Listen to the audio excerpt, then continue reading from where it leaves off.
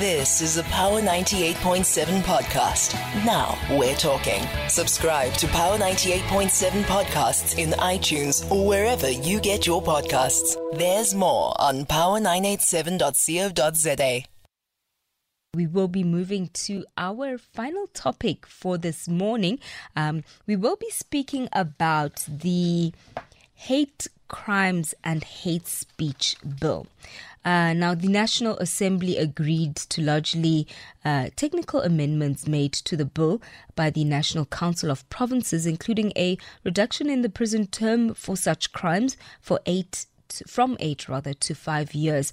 But, with a bill, everybody has different opinions. Everybody feels different about about the certain bill, and one of them would be that some political parties were not in favor of the bill.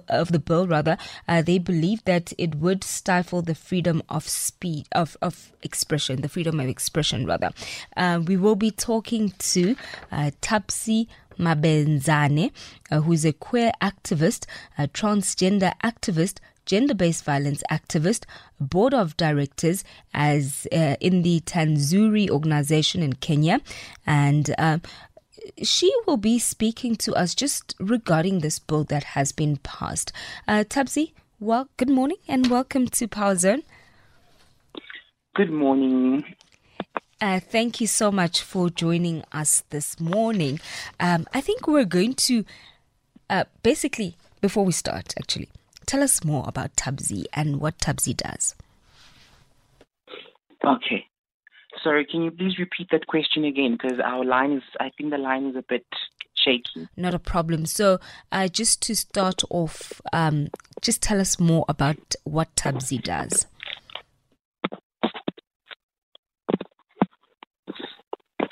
Hello? Are you with me? Thabsi? Hi, I can't hear you. Okay. Can you tell us more about what Thabsi does? Oh, okay. So I am a transgender activist, a queer activist, and as well as a gender-based violence activist. I'm also serving in the board of directors at Tanzuri as a chairperson, and I'm also serving in the board of directors at Vuga People's Rainbow Movement, an organization based in Vaal. And that is what I do for a living. I've got a ground on the activism and also have previous experiences working in an organization called Parents, Families and Friends of South African Queers. I was a project officer there. I've been doing so much work with families and allies and friends of LGBTQI people. Mm-hmm. And tell me, mostly Sorry? You can go ahead. Hello? You can go ahead. We're listening. Oh, yes. So I've also started serving within the transgender people's movement, whereby I started advocating for transgender people on an international level due to the circumstances within their countries and anti-LGBTI laws that are promoted within their countries, and that is how Tanzuri gets involved. And because of my experience of the grinder and experiences that I've gone through within my life cycle, I now serve with the Vuga People's Rainbow Movement, an organization in Vaal that has been dealing with a number of cases that have destroyed a number of people's mental health on a daily basis. And now that I've joined in these two organizations, they work with two different mandates and they work with two different strategies.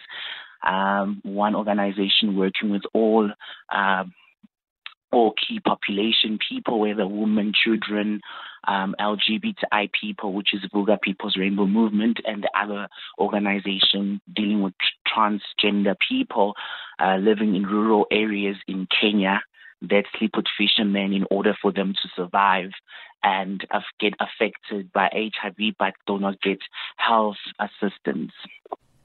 And tell me, what led you to the direction you took in terms of all these organizations you're involved in? So what led me to these organizations I think when I was very young, I was the age of 7 when I started facing hate speech from churches and hate crimes as I was growing up. And I had nowhere to report my cases to, and I had nowhere to run to. And when I came into Joburg in 2000, and I think it was 2021, yes, came into Joburg after my third case where I was raped when I was still living in a city called Benoni.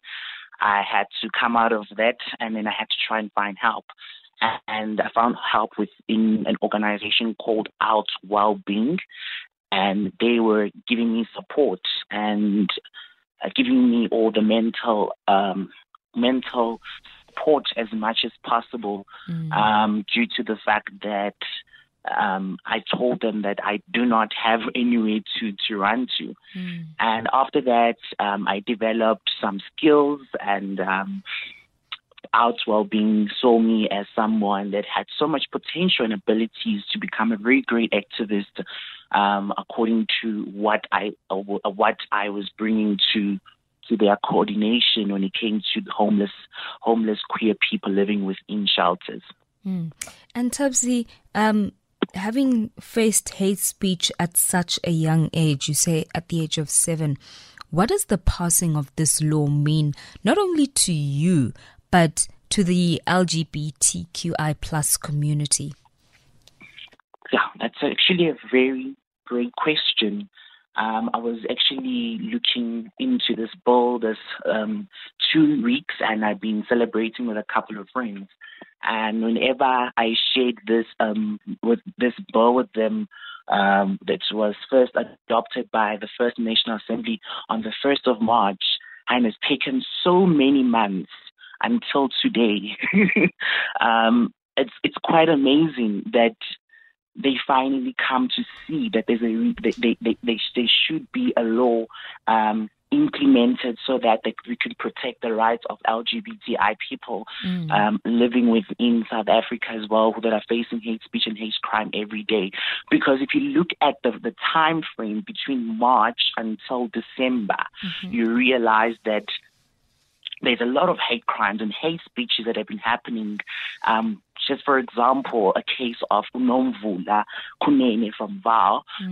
She was murdered, but the case was never taken serious until activists came out and organizations such as Vuga People's Rainbow Movement came out to the rescue of this lesbian woman that needed her justice. So now it takes us back to say, the passing of this bill will make more cases come to be reported, and the police will be responsible, because now there will be a law that was implemented. Instead of going to a police station and you are told that you can't report it here, we don't have anything that can assist us now to assist your problem. So it happens at police stations in most cases. They can't really open cases if there is no a reason for them to arrest the person. Yeah. It's not any law. Yeah. And educate me, please. What will be considered as hate speech in this regard? So how do we identify ignorance and somebody actually trying to hurt the next person in terms of what they say about a person who is from the LGBTQI plus community? Great. So when we're looking at hate speech, we are looking at it in terms of language. What type of language are you using? Is it a language that is offending? So when you are a gay person, a gay person does sex work, for example, and then you call them, in Zulu, already words such as prostitution come out of there, and that is hate speech, because we don't use prostitution. Instead, we use words like sex work, sex worker. there's a lot of language that plays in, but I'm still trying. I was actually trying to look deeper into that. Because it's a very important thing. We need to understand what exactly are the words are we looking for when they're talking about hate speech. Because a lot of things happen within schools, right? We had recent cases where a teacher, does not want to understand a learner the way they are dressed, their uniform. For example, no, but you are a woman, therefore you cannot be wearing a trouser. And then the person starts discriminating them furthermore by calling them names without that person who's lesbian or gay has not told them about their sexual orientation or identity, which becomes a problem, So those type of things, those are type of hate speeches that we are looking at. And Tabzi, there I'm looking at your bio as well. There are certain pronouns that everybody prefers to be addressed by. How would I use them? Like, in what context would I use them? Is it as regular as if I'm speaking about myself, who doesn't have specific pronouns? How? Please educate me on this one, because it's something that I'm very interested in and just getting to understand. Oh, great. Okay, so we've got something called pronouns, right? Pronouns are things that are used to identify a person, right? Now, it's very important whenever you see anybody to ask them, what are your pronouns? So they will then tell you how they prefer being called at that time, or either they would give you their name, for example. So with my side, even when it's in a language context, it's very important for you to ask me first. Tapsi, what are your pronouns and what do you prefer to be called? Because I'm transitioning socially, right? And those are the pronouns that I prefer being used: she, her, and them. I do not want to be called him. Because already you have stepped boundaries. So once you say him, I feel like you already discriminated me, which actually takes us back. That could be called hate speech. Definitely. Listen, you mentioned something about transitioning socially. Maybe explain that so the listener also gets to understand what you're talking about. Okay. So we've got 3 transitioning stages, which is socially transitioning, medical transitioning, and law-wise transitioning, right? So with socially transitioning, it basically means my psychology, the way I think within me, I don't feel like that I align with what I have in terms of my sexual parts. I feel to be a woman, right? But though I'm not going to medically transition, my sexual parts will still be there, but I don't see them I don't value them. So that is more of socially transitioning. Now you are socially transitioning to the community, telling them that you are a trans woman, but you're not on a medical phase, you're not on a law phase. And then the other 2 stages? Sorry? The other 2 stages? The other 2 stages, that would be the medical transition. In medical transition, this is now where you get your hormonal therapy, where you want to change your sexual parts and transition either from men to women or woman to men, because you still feel like in your internal side, your psychology, your internal body does not align with what you have within your front sexual parts. So that's medically transitioning. So you're getting hormonal therapy, and then law-wise, it means now you can go to Home Affairs and change your identity, your names on your passport, ID. That is law-wise transitioning. Okay. Thank you for educating me on that. That's quite interesting because I think many of us are very confused. We don't know, and we want to ask, but we're afraid to ask because we don't want to offend. But thank you so much for that one. And moving back to this law that's been passed, many would argue that it will take away from freedom of speech. What's your take on this? I realized that, and I actually took note of it, that DA said that, well, it was the DA. Yes. They felt like the prevention and combating of the hate crimes and hate speech bill was already created to protect the rights of all key populations. And they feel like there is a law that has, it's called equality. I just don't remember what it was, but I'll come back to it. But I remember I was having a conversation with myself and meeting myself, asking me, what exactly does the DA mean when he says that you take away people's freedom? So does that mean that our freedom should be taken away by people still causing us hate speech and hate crimes every day, seeing people dying all the time because of their identity or sexual orientation? So that comes into my mind when they're speaking about freedom of that it would be the rights of freedom of speech will be taken away. It means that basically they are telling everyone to go ahead and feel free to say whatever they want to say to the LGBTI community, not knowing how they're killing one of the people that are in the alphabet, in the acronym, how they're killing them internally, and you don't know how you're affecting them mentally wise. And are you happy with the repercussions that will be implemented for those who commit hate crime and hate speech? I see there's a reduction in the prison term for such crimes from 8 to 5 years. What are your thoughts on this one? Are you happy with that? I feel like the 8 to 5 years could have been for the hate speech, and then the years should increase more when it comes to hate crime. Hate crime is more than hate speech. I mean, being killed because you cannot bear kids because you are a lesbian and you don't want to get married to another man. Now you're going to be killed. You're still going to be insulted you're still going to be beaten by people that are homophobic, transphobic, biphobic. It's hard.